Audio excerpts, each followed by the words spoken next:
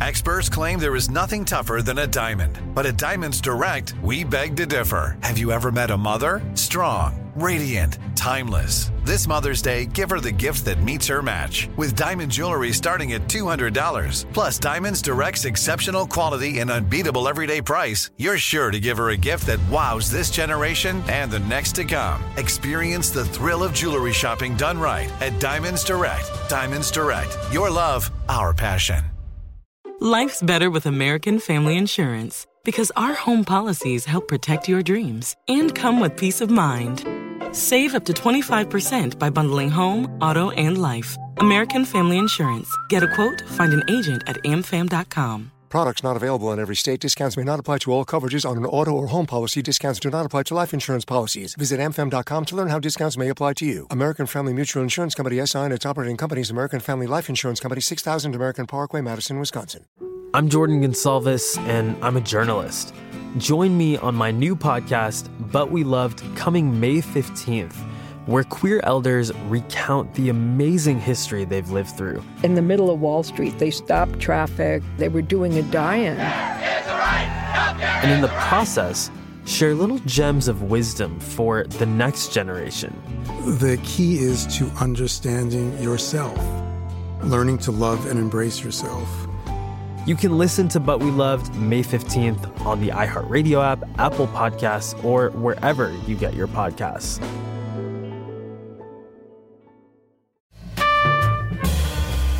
This is Alec Baldwin, and you're listening to Here's the Thing from iHeartRadio. When I think back to the early days of the pandemic and those moments when we started to grasp the severity of what was happening, a particular date stands out. March 12th, 2020, the night Broadway theaters went dark. Around the same time, movie theaters closed as well. And while there has been little to replace live theater, many of us have gotten used to streaming movies at home, very used to it. Today, we're talking about the future of the movie industry and Broadway. Later, we'll talk with Pamela McClintock, senior film writer at The Hollywood Reporter. She's covered the movie industry for decades. But first, I'll be talking with Bob Wankel, CEO of the Shubert Foundation, and perhaps the most powerful business person on Broadway today. In the history of the Broadway theater, there are few organizations as storied as the Shuberts. Founded by the three Shubert brothers in the late 1880s, the Shubert Organization owns 17 of Broadway's 41 theaters, and Broadway is big business, bringing in billions each year and employing nearly 100,000 people. Despite how powerful he is in the business, Bob Wankel says that while growing up on Long Island, his family didn't go to see Broadway shows that often. Occasionally, but I certainly would not say I was a theater rat. And I came to Shubert because I worked for the public accounting firm that audited the Shubert Organization, and that's how I got the job. Right. And that's how I've been here for 46 years. And you've outlasted everybody. I have outlasted everybody. That's correct. Well, of course, I don't want to make light of the fact that your colleague passed away, Phil Smith. We're very sad just to recently, hear that. yeah. Great guy, somebody who I've met many times, and he was a lovely guy. When you come to the Shubert Organization, you started with them when? 1975. Now, explain to people the significance or the distinction of the Shubert Organization, meaning it's different from the Nederlanders. It's different from Jujamcyn. It has a similar mission to make money and to produce Broadway shows, but it's different how? It's different because it's owned by the Shubert Foundation. The Shubert brothers, when they died, they left all of their assets after they took care of the family to the Shubert Foundation. And the Shubert Foundation is dedicated to the preservation of the arts in this country. And we give away $32 million a year or so, or last year we gave away $32 million to 530 not-for-profits across the country. Mm-hmm. Now, let's just confine ourselves to Broadway in New York. The houses that you own, they're not retail spaces where people show up with a check in their hand and they just rent the space. You want your tenants, you want to partner with them to make sure that people that are in there are successful, correct? Correct. Describe to me the process by which the Shubert Organization vets creatively the prospective tenants. We actually decide what shows are going to play in our houses. Plenty of producers come to us, but in the end, we get to decide which shows we're going to book. And that process in recent years is being done by our creative VP and myself. Does the Shubert organization try to find and hire people who have the greatest acumen as to what's going to work on Broadway and what's not? Let's face it, it's very challenging what works on Broadway and what doesn't. You could go in with the best possible creative team and the best possible title, and it just doesn't fly. And that's happened many times, that shows just don't work. I mean, obviously, it's always wonderful to be able to book a show that's a big hit in the UK because you already know it has an audience. And even though when you transfer them, what worked in the UK doesn't necessarily work here. We're looking, obviously, to have shows that are going to run. And sometimes we're dealing with creative people and we want to give people a chance and we want to give new producers a chance. So there's lots of reasons why we book shows. Not always that we think everything is going to be a hit, but we own the most playhouses. And so if you have a play, most of the people come to Shubert because we have all of the smaller houses, even though there's many musicals in some of those playhouses now. When you mention the pipeline, if you will, between London and New York, are those negotiations usually pretty standard in terms of who's doing who a favor?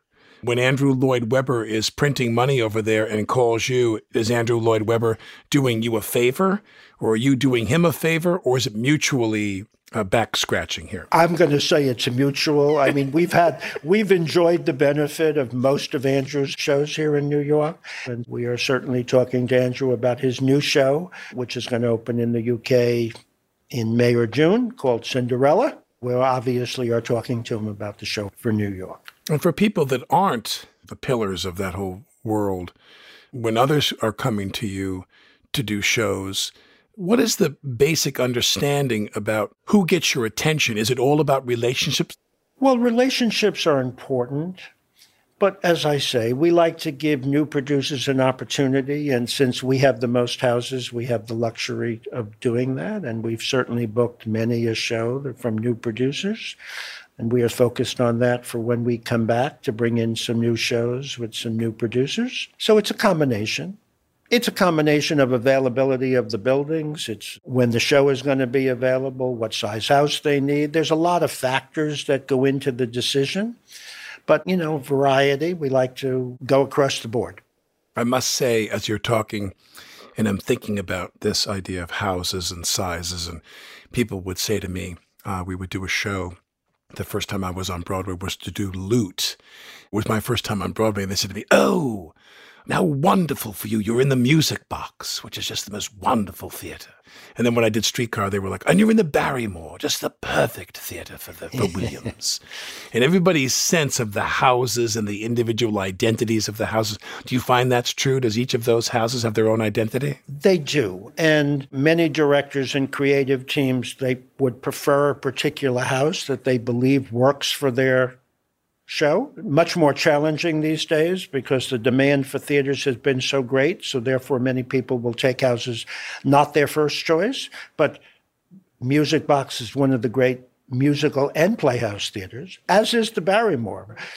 And you played the Schoenfeld, too, as I recall. So you've played some really good houses. You played the Schoenfeld. Now that you mention that, I must say the reason I love Broadway is you do tap into this history.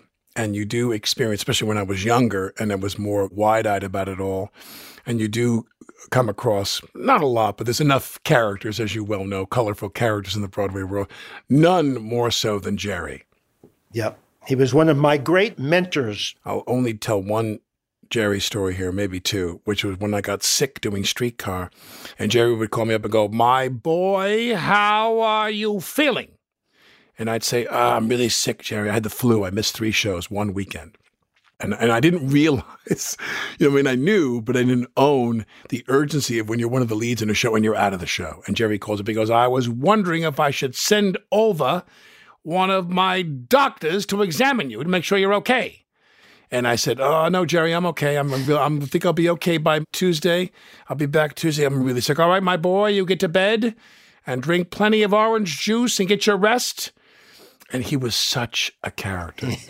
My next question for you is how Broadway has changed in your mind, which is a very broad question. It seems to me that some of the canon, if you will, the real classics of drama especially, and some of the musical theater have been assigned perhaps to the not-for-profit world, that it's not necessarily as easy to bring Iceman Cometh, even if you have the real piston in the engine there with Nathan or someone like that to play that great role, that a lot of these real war horses of the dramatic theater are not as represented on Broadway as they used to be because they're too risky. Do you agree or no? When you put a big star in them and they play for 20 weeks, they do really well. And we've certainly had all of those classics in our buildings over the years. Mm-hmm. It's all about, since so many people have seen the show, it's about the star power that is performing it. And those are shows that require great performers. So they've done very well. I mean, the not-for-profits do some of them, but to get the star power. Is that the problem, though? Do you guys ever sit down when you're mulling over who's going to come in with what show and why? Do you mull over, you're going to take a chance on somebody in the lead who isn't necessarily as big a star as you might like for your comfort level? It depends on the show. There are shows that don't need star power. It's more about the show. And then there's shows that the star is an insurance policy, and everybody likes insurance policies because the cost of even doing a revival of one of those classics has really gotten to be very expensive, and it's only going to run for 16 or 20 weeks, and everybody wants to recoup their money. The star power is important to certain shows. And other shows create stars. I'll use Music Man and Jackman as an example. Sometimes a show is announced with a star, and I'll sit there and think, my God, people still want to go see that show. They do, but they like the fact it has Hugh Jackman in it. It's going to make a big difference, and it will be, a giant mega hit. Good advance on that show? Absolutely. Yeah, they're coming back in, after the first of the year? They're scheduled to start performances in December. Most of our shows are coming back. Now, has there been a change in the economics of Broadway? Like, do you sit there and go, it's more expensive, these tickets are more expensive, we can take less risks because of the demographic of the audience? There's no question the tickets are more expensive, but the cost of producing is really very expensive. We're 65% labor. The cost of doing new musicals is anywhere between $15 and $20 million to put it on the stage. Plays are between $4.5 and $5 million to put it up for 16 weeks.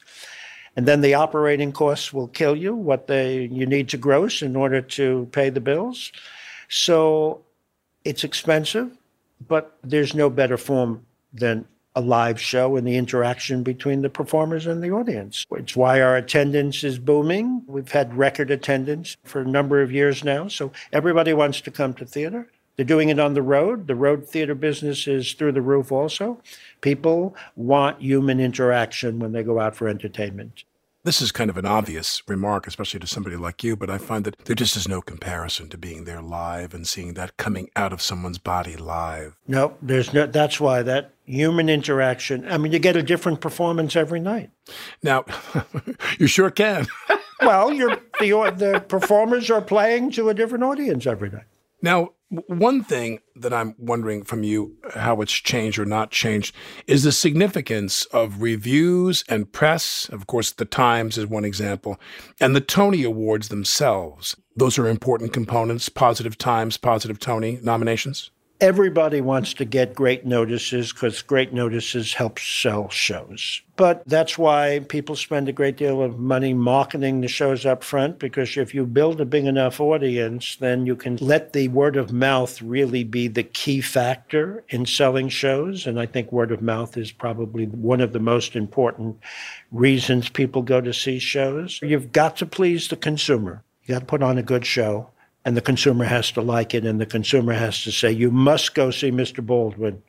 Is the Times as significant as it used to be? It's not as much as it is anymore. Why do you think? Well, because the readership people get so much of their news and stuff online and social media and all of these things. Everybody wants a great New York Times review because it's still the New York Times. Sure. It's still considered the cultural paper. And when they give a great notice, it usually shows up in the box office instantly. As far as the Tonys are concerned, do you see where you would like to see changes in how the Tonys are presented, awarded, calculated? Well, no, we seem to think the system is pretty good. You do? We do. You do? We do. We think that there's enough voters, and the administration committee and the nominating committee have spent a lot of time and focus on that, and the integrity of the awards we think are good. And the diversity of that committee and the diversity of that pool of people, is that something you'd like to see change? It has been changing. It has? Yes, absolutely. The diversity has been being worked on, and no, the diversity has changed. We think the nominating committee is really a very good, distinguished group of people. In my life, March 12th of last year was 9/11. That was the day everything shut down. I was doing a TV show. We were in rehearsals. We shut down. They said, go home. Take me through the thinking. Did you go in stages? Did you think, we're going to reopen in June, July, September? Were you stumbling along thinking, or did you have an access to information, government, whatever, because there's so much money involved with your business, that this was going to be the long haul? No, in actuality, when we closed on March 12th, our initial closure was for 4 weeks through April 12th, and then we extended it.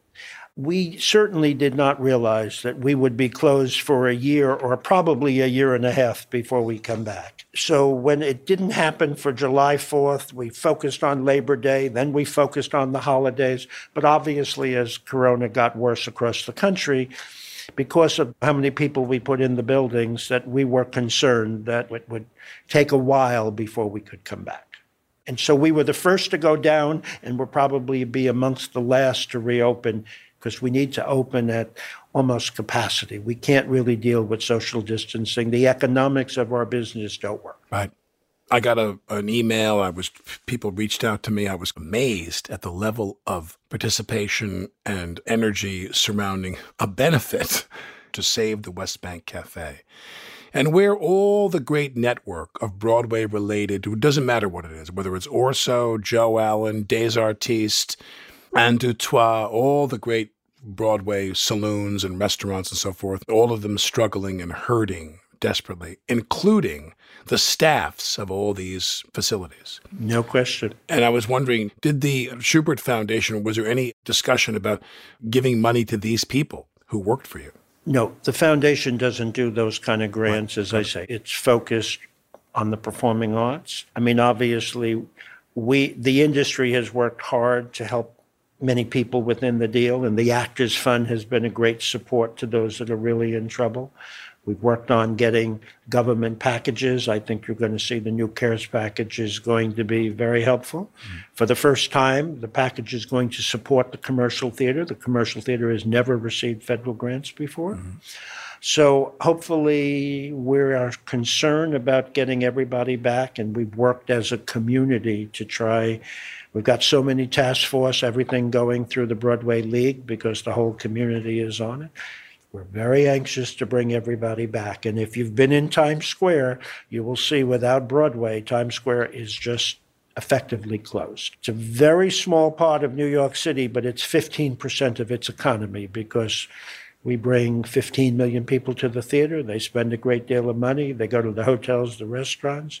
We directly and indirectly support 97,000 people. So Broadway is important. Many people don't realize that in New York, the real pillars of the economy, Wall Street and the financial markets, the other is the real estate market, and the third is the arts, and that includes museums and all of the attractions that are in New York. I was wondering, with that in mind, because Broadway is such a huge piston in the economic engine of the city, how much cooperation, how much assistance, how much attention did the state government give you? Obviously, we need the governor to sign off in order for us to reopen because he has to agree to our protocols or dictate various protocols. So it's important for the state to work with the state. You probably have seen they have this new pop-up program to bring the arts back to New York, which are going to start in April. And so that was done by the state. So obviously, we will work with the state in terms of protocols. I mean, our point is to bring back our cast crews and obviously our customers in a safe building so that we want them to come back, and we want them to come back in big numbers. We're going to do whatever we can to make people feel safe in returning to our buildings. The Shubert Foundation's CEO, Bob Wankel, If you like conversations with extraordinarily successful business people, go to our archives for my talk with Starbucks' Howard Schultz, who says he never predicted the specificity of people's coffee orders. I'm told there's 85,000 gyrations to customization at Starbucks. I never imagined that customers would start telling people exactly what they wanted. But I think one of the drivers of our success has been our ability to customize what you want when you want it. Our original business plan when I was raising the original money was 100 stores. And I was having a terrible time. And I didn't have enough money to reprint the business plan. So I crossed out 100 and wrote 75. I mean, that's how tight things were. Hear more of my conversation with Howard Schultz at here'sthething.org. After the break, Bob Wankel talks about Broadway's role in helping New York bounce back from tough economic times in the past.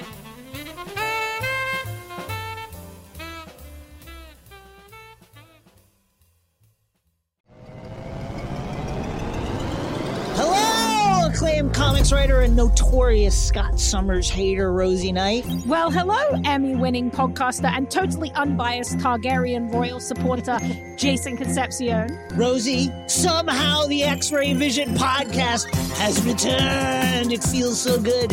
It does. And like always, we'll be here every week covering the wide world of TV, movies, comics, and geek culture. That's right.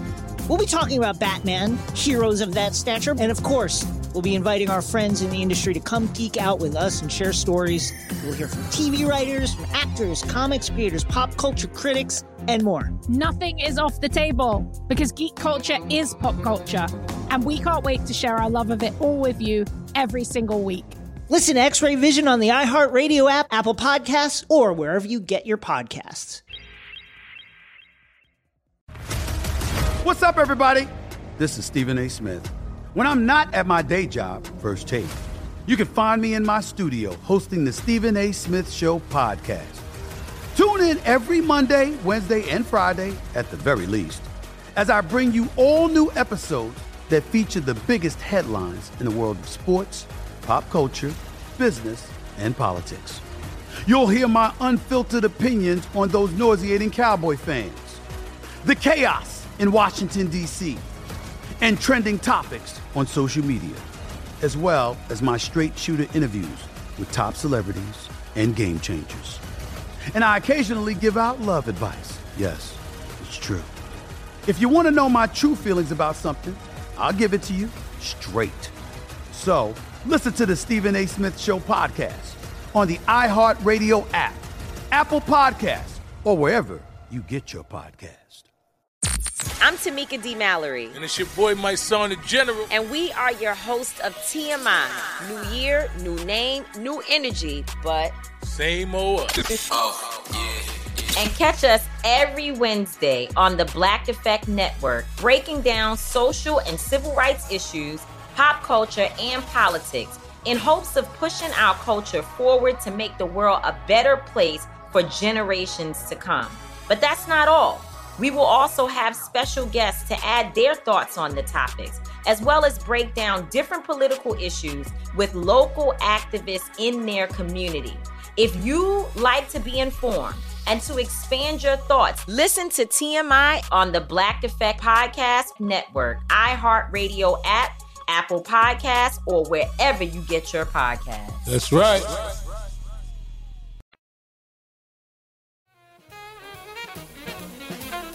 I'm Alec Baldwin, and you're listening to Here's the Thing.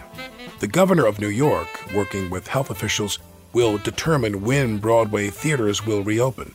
But Bob Wankel says it'll be a while. Theaters operating at reduced capacity simply can't cover the costs of putting on a show each night.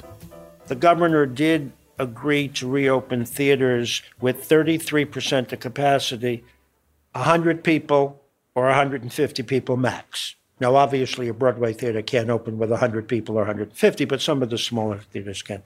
We're hoping that as the vaccine rolls out better and the cases keep going down, which they have been doing quite nicely over the last few weeks, that those restrictions will be eased. I mean, we don't see masks going away in the theater for at least through the end of the year or longer. That will depend on protocols and concerns and safety. We have the same concerns over our cast and crew. I mean, the performers will be, as you know, you've been in a number of Broadway theaters. There's not exactly a lot of luxury space there. People are working closely, and obviously the performers cannot wear masks while they're performing. So we are concerned. We've been working closely with all of the unions and the guilds. I would imagine backstage, you've got to be even more diligent because if the cast goes down, if anybody gets sick back there, then you're right back to square one. Yeah. We don't want to have to open and then reclose. And so obviously the safety and the science is getting better. The testing is getting better. So hopefully the vaccine will be the real game changer that if they continue to roll it out and 70 to 90% of those will take it, is a game changer and will make people feel comfortable. So the COVID aside, there's also the concurrent economic damage to the city. We've had guests on the show to discuss the comparisons to the 1970s and the last time the city was laid so low economically. What are the comparisons you think back to 1975 and the last financial crisis in terms of what happens to Broadway when we're in the period of this intense financial crisis? What happened back then? Well, 75 was when Broadway was just coming back. A chorus line moved into the Shubert Theater, and that was a game changer. I think the last problem was really 9/11, when we shut down, but we came back in 2 days. And the city and the mayor said, go to a Broadway show, go to a Broadway show. That's all he said. Every press conference, every day, go to a Broadway show. And it made a difference. And New Yorkers came out, and Broadway did extraordinarily well after 9/11. I do believe that people will come back to the theater in big numbers as long as they feel safe.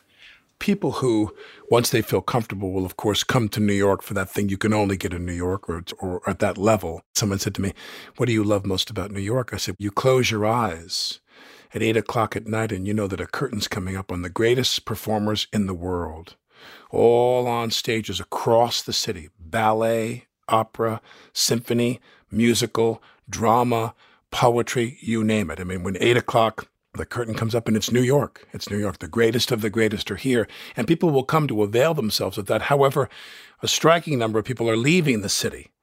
When we have an economic crisis here, do you think that there's a core of support for the arts in New York that you're worried about them leaving? We are the capital of the arts in many ways, and I think that people will come back. Yes. I don't think as many people that said they would never come back to New York. They're going to come back to New York. It's still the heart, Alec. When you live in New York, the sickness is, the crazy thing is that when you live in New York, that's your town. And it works for you. And you know where to go to get your coffee, and you know where to go to get your egg salad and your bagel. I mean, I remember in the early days when I first lived there and I didn't have enough money to really appreciate it. And finally, I dragged somebody to an event and we go see some symphony. And the symphony starts and the tears are running down my face. We're at Carnegie Hall watching, Mahler or something. And my friend said, why do you stress yourself to go from your home, you're in your living room, and you're getting dressed, and you get in a car, and you travel here, and you stand in line, and you go and you sit down. She said, why do you put yourself through this? And I said, what is a greater act of self-robbery than to live in New York and not avail yourself of the things in New York itself? My friend had the silly line. He said, that's like opening your Christmas presents and playing with the boxes. He said, New York, if you live here and you don't avail yourself of the things you're here, you might as well move out. Well, as you know, just wait till you start bringing all your kids to a Broadway musical and watch them light up. It's so amazing. I just want to say, I don't think anyone in the entertainment business has my heartfelt sympathy more than you do, Bob, because you became the head of the most prominent theatrical enterprise in history just as COVID shut it down. Bob, what can you say? What a nightmare, and I can't wait for this to be over.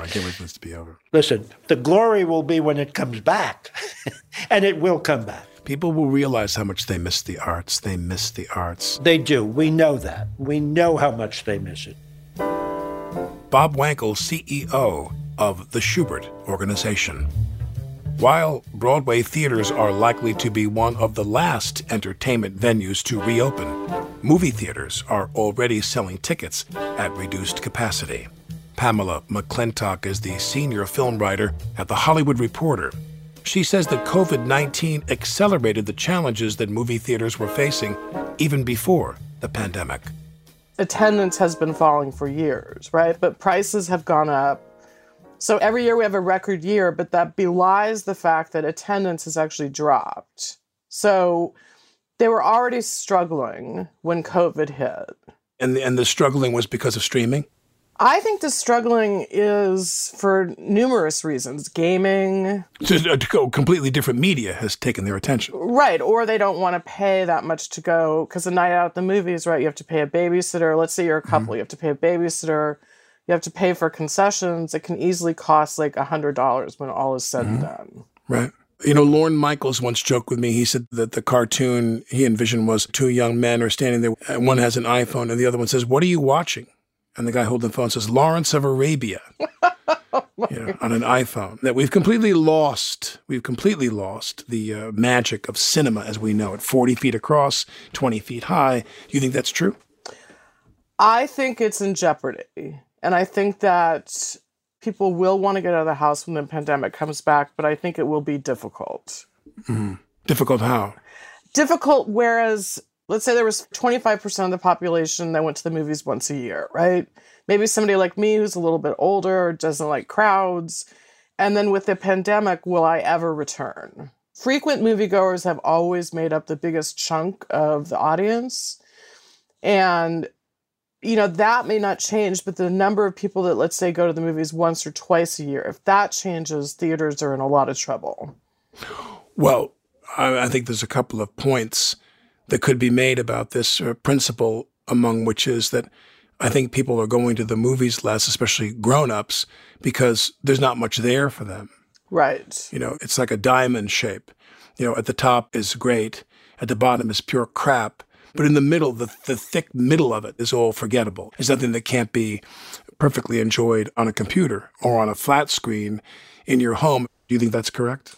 I think there's an argument to be made that actually mid-range movies may prosper post-pandemic. Because I think people will want to get out of the house. And a movie like Nomadland does look beautiful on a big screen. But the question is, will Hollywood, leave those movies in theaters or just put them on streaming, right? And that's to your point. Will the studios provide that product to the theaters? Well, I mean, I wonder also, what might the changes be in film exhibition? Like, how many theaters serve booze now? I don't know the percentage, but I would imagine... Not a lot. Right. I would imagine maybe more will, right? I wonder, what are the changes that they're going to now allow? Right. The movie industry is going to go to the governments, local or whatever, and say, hey, man, we need a little help here to get people back. Let's open a bar. Yeah, there is an argument to be made that the more luxury cinemas will do better than the non-luxury cinemas in the post-pandemic world. I mean, I wonder if movies will creep toward Broadway, where the tickets become so expensive that it becomes an experience you just don't have that often. The MPA just released their annual movie-going report. And what is your analysis of that? Well, this speaks to your fact about mobile. It says last year, for the first time globally, streaming subscribers hit 1 billion. Just exploded. And it says here that more than 85% of children and more than 55% of adults were watching movies and TV shows on their mobile devices, which is crazy. The idea of watching anything on a phone is just preposterous to me. What about you? Here you are covering this quadrant of the business. How do you consume movies and TV? I really like the biggest screen I can get in the home. I'm of the age and the generation, just the idea of watching something on a phone is just insane to me. I have no interest. Unless I was desperate and I had no other resources. When you said that the business wasn't doing that well before the COVID and that the prices were going up, but the ticket sales were going down, so they had record sales, they were all doctored because the prices were manipulated. When you get into the COVID period, we see these changes. Right. We see these changes that are going to have an impact on festivals and marketing. They're going to have an impact on exhibition. And I want to ask you about that specifically, which is that when Warner's announced when they said we're going to stream, what was it, Wonder Woman? Yes. Describe what happened with that. Why was it a shock? There were some movies that were getting delayed again and again and again. Wonder Woman was one of them. Delayed from being exhibited in the normal way, theatrically. Yes, because, when COVID first hit, everyone thought, oh, we'll be back in 2 weeks. Right. Or we'll be back in a month. Or, okay, so we'll move this movie again.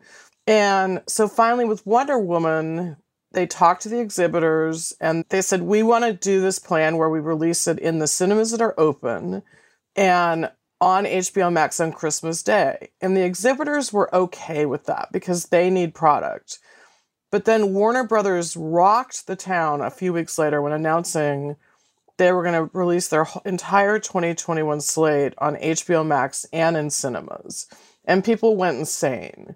Did that violate a contract they had with the exhibitors? It doesn't violate the contract, but it sort of strains the goodwill. So there was no contract the exhibitors had with the studios No. to guarantee that they had the first crack at the release. No, but in past times, if a studio did that, the theater would just say, we're not playing it. Take a walk. But now theaters are in such a quandary because they need product. So they're willing to take it even if it's debuting on streaming, but it's still a difficult proposition. I know that here on Long Island, the Hamptons Film Festival, which is the one I'm heavily involved with, like other festivals, no doubt, everything's been upended. But, out here, we went and bought a couple of these inflatable screens. Oh. And for people who don't know how this works, you find a place out here. We have one benefactor, someone who's on our board, accessed the parking field of a private school out here, a big field that they own. They have a big piece of property, several acres. And we took their decent-sized parking lot. They put up the screen there. And then you get a piece of equipment you buy that beams electronically the sound into the radio of your car. And you dial onto a low frequency on the band, and you get the sound for the movie in your car. Right. And you just have to turn it on the FM radio when you're there. So we have everything we need. We have a limit of 100 cars, let's say. Let's say each car brings at least 2 or maybe 4 people. So we have 150, maybe a couple hundred people coming to each screening, which is for us is decent. We're not out to make any money. It's not a revenue source for us, but it's all just about offering some programming, while we can during the COVID. So we did that. It worked fairly well. Then we wondered to ourselves, is it going to stay that way? What are the things, like I talked about the alcohol thing, and Right. What are the things that are happening that are going to remain? Did Time Warner say that as soon as the COVID's over, they're going to go back, or are they going to keep it this way? They're saying they're going to go back, but no one is quite sure whether they really mean it. Right? What do you think? What's in their interest? I think it's too early to say. I think it depends on how quickly we rebound and get back to normal. But I think drive-ins, which is what you're essentially talking about in terms of what you did, I think they will stay in fashion for like a couple of years. You've been covering this aspect of the business for how long? Almost 15 years. What are some of the seismic changes you've seen in this world? It's funny, one seismic change, and I don't even remember what year this was, but I just watched it again. It involves you. And it shows me how much the kind of movies that are playing in theaters have changed, which was that movie Malice. I don't remember what year you made that, but 1992 we shot it. Right, but it was that, think about it, there was all those kind of adult drama thrillers that you don't see anymore in theaters. The middle movie left. Yes. We used to joke and say the $35-40 million movie died. Right. So movies now are $5 million or $205 million. Right. And everything in between. When Nancy Meyers did It's Complicated, and I did that movie with Meryl. When we did the movie It's Complicated, and it was, whatever the cost was, $80 million for a spoken word comedy. No thrill, no action, no nothing. And that's the kind of movie that one of the last of its breed. That one kind of got in there somehow. But all those movies like Malice and things like that, they died to make way for Mission Impossible. That type of movie, that big budget action thriller, has squeezed everybody else out. Or you'd have the very small movie like Nomadland. Right. Is that what your experience has been? Yeah, absolutely. It's gotten to the point where you have the big blockbusters, and then once in a while you'll have a breakout, and then you see the power of, the big screen experience because it becomes a water cooler movie and everyone has to see it. Like Crazy Rich Asians was like that, but it's very rare anymore. Pamela McClintock, senior film writer at The Hollywood Reporter. If you're enjoying this conversation, Don't keep it to yourself. Tell a friend and follow Here's the Thing on the iHeartRadio app, Apple Podcasts, or wherever you get your podcasts. When we come back, Pamela McClintock and I wonder if there is any living filmmaker who can restore the power of a theatrical release.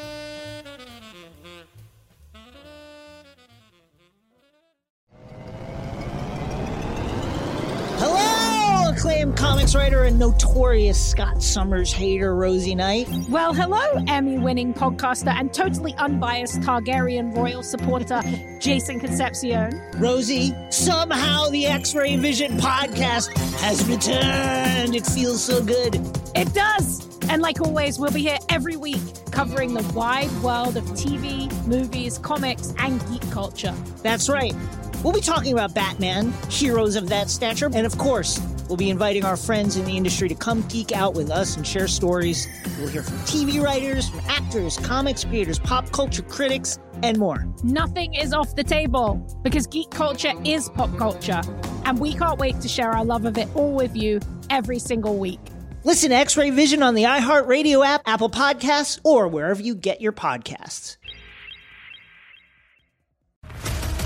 What's up, everybody? This is Stephen A. Smith. When I'm not at my day job, First Take, you can find me in my studio hosting the Stephen A. Smith Show podcast.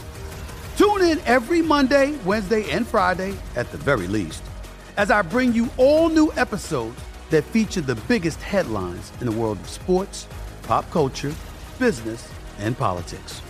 You'll hear my unfiltered opinions on those nauseating Cowboy fans, the chaos in Washington, D.C., and trending topics on social media, as well as my straight shooter interviews with top celebrities and game changers. And I occasionally give out love advice. Yes, it's true. If you want to know my true feelings about something, I'll give it to you straight. So, listen to the Stephen A. Smith Show podcast on the iHeartRadio app, Apple Podcasts, or wherever you get your podcast.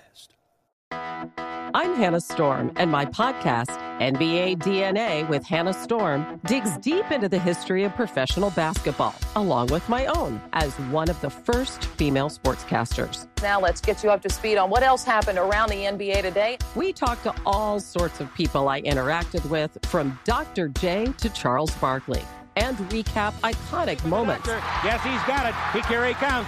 Way rock the baby to sleep and slam dunk. As well as some of the wild stories behind the scenes. We were like, what? What are we in for? The scoreboard crashes before we even tip a game off. Today, the NBA is a global sports and entertainment giant. Players are multimillionaires and cultural icons. Iguodala to Curry, back to Iguodala, up for the layup. Oh, blocked by James. LeBron James. And these stories are about how we got here, both on and off the court. And what's next? Listen to NBA DNA with Hannah Storm on the iHeartRadio app, Apple Podcasts, or wherever you get your podcasts.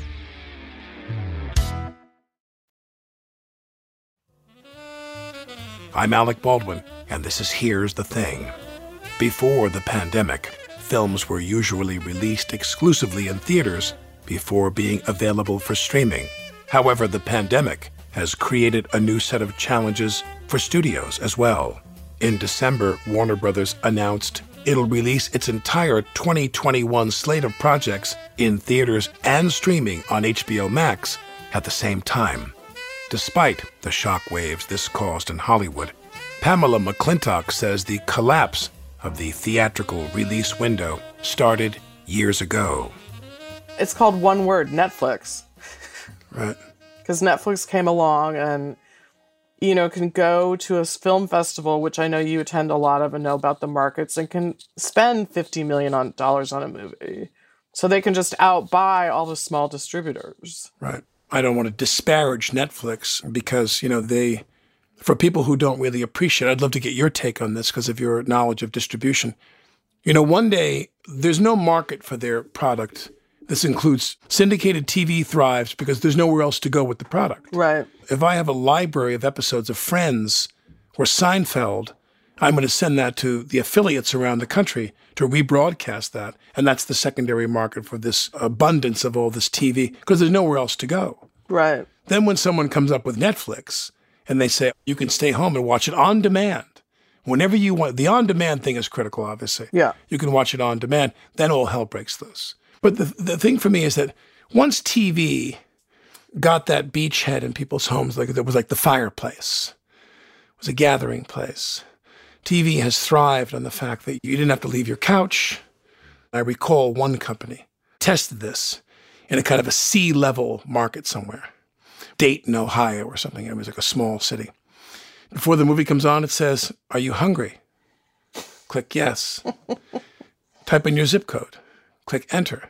Click what type of food you want. Greek, Asian, Japanese, Italian, pizza. Click which one. Enter. Here's a list of the following restaurants in your area that deliver that food. Type in your order. Click send.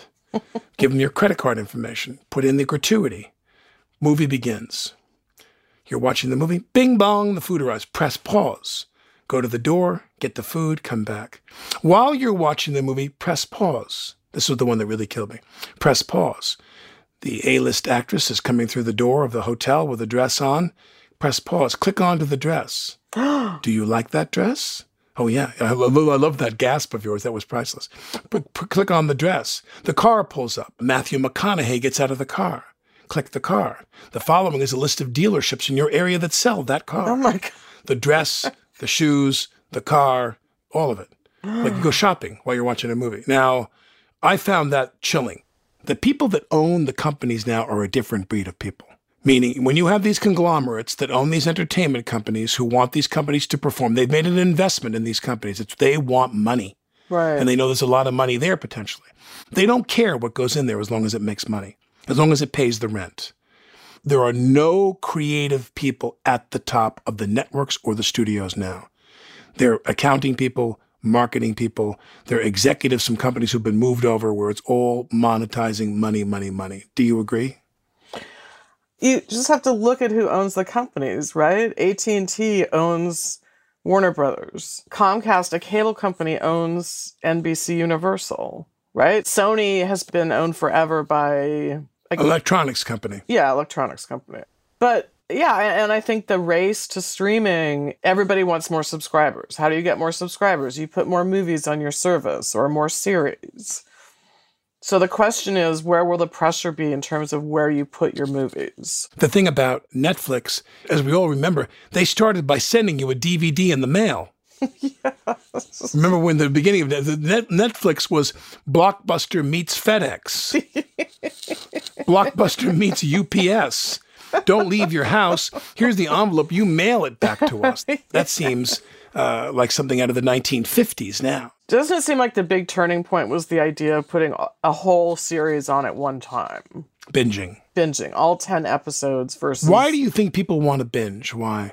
I think if you're into a story, you don't want to wait a week. Right. You're ready for it. You're ready for it, and Netflix doesn't have any ads. I mean, you know the difference, I'm sure, when you watch broadcast TV. If you watch it anymore, you're like, whoa, look at all those ads. I forgot what that world was like.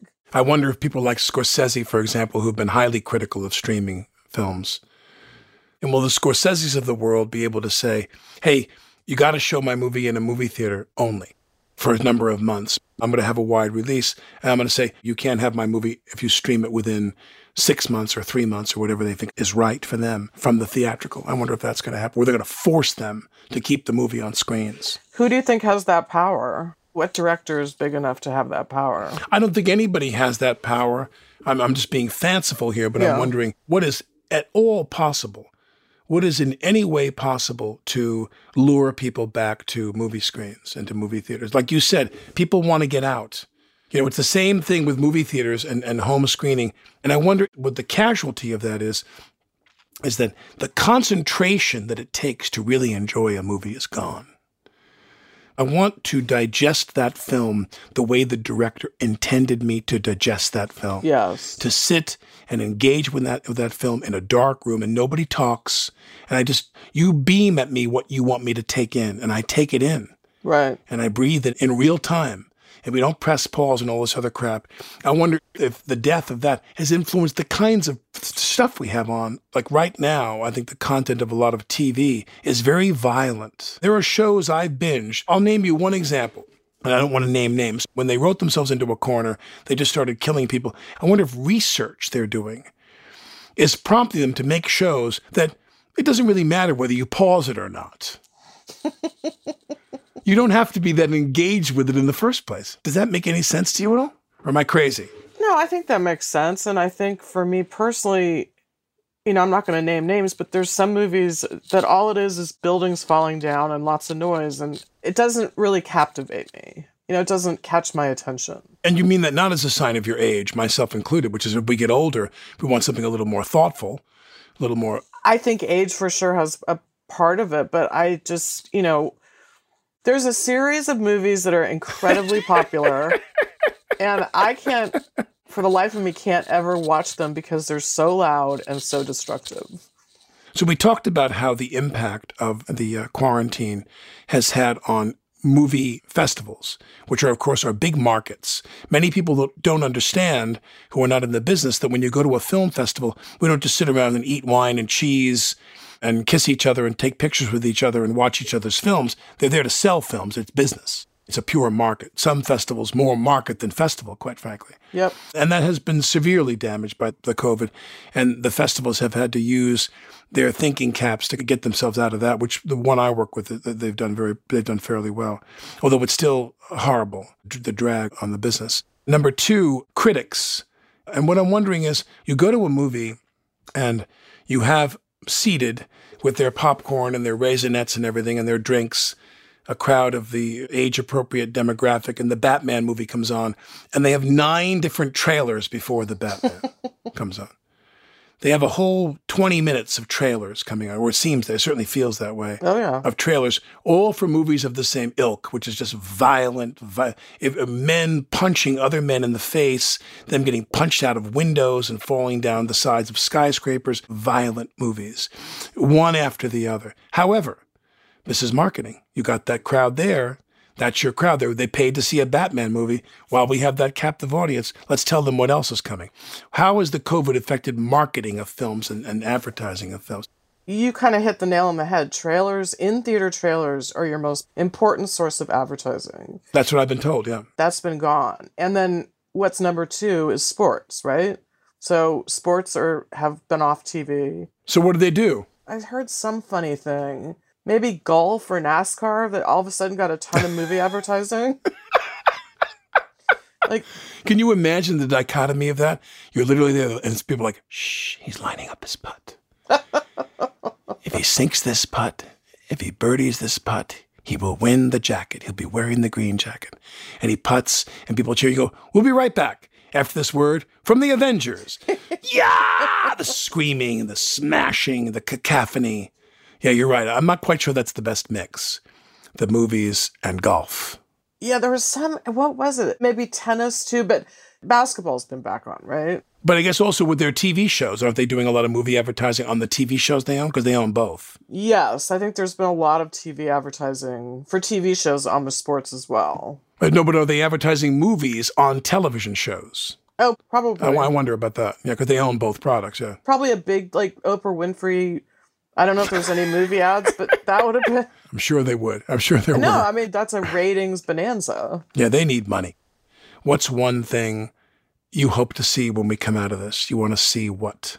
From your perspective as covering this movie industry exhibition distribution for The Hollywood Reporter, what would you like to see when we come back? I'd love to see, people walking the Cannes red carpet again. I'd like to see a movie premiere that's not virtual. The tradition. Yeah, I think the tradition and seeing people interacting. I think it'd be nice to go to the some swanky Beverly Hills restaurant and see studio heads at lunch. Just some sort of normalcy. Business as usual. Yeah. Well, listen, thank you very much. Thank you so much for tracking me down. Stay safe. Stay safe. Pamela McClintock, senior film writer at The Hollywood Reporter. I'm Alec Baldwin. Here's the Thing is brought to you by iHeart Radio. We're produced by Kathleen Russo, Kerry Donahue, and Zach McNeese. Our engineer is Frank Imperial. Thanks for listening.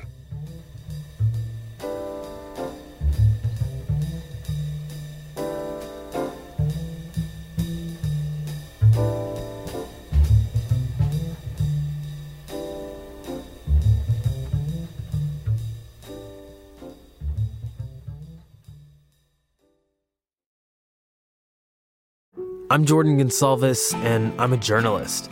Join me on my new podcast, But We Loved, coming May 15th, where queer elders recount the amazing history they've lived through. In the middle of Wall Street, they stopped traffic. They were doing a die-in. And in the process, share little gems of wisdom for the next generation. The key is to understanding yourself, learning to love and embrace yourself. You can listen to But We Loved May 15th on the iHeartRadio app, Apple Podcasts, or wherever you get your podcasts.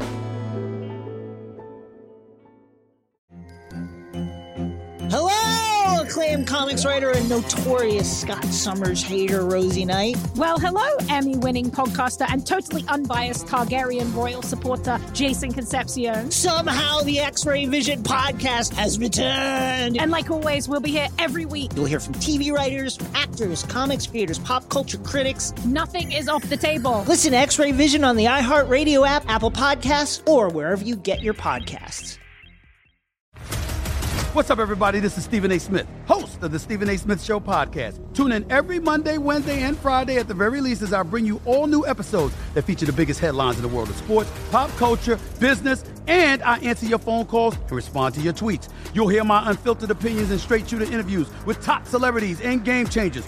All that and more. So listen to the Stephen A. Smith Show podcast on the iHeartRadio app, Apple Podcasts, or wherever you get your podcasts.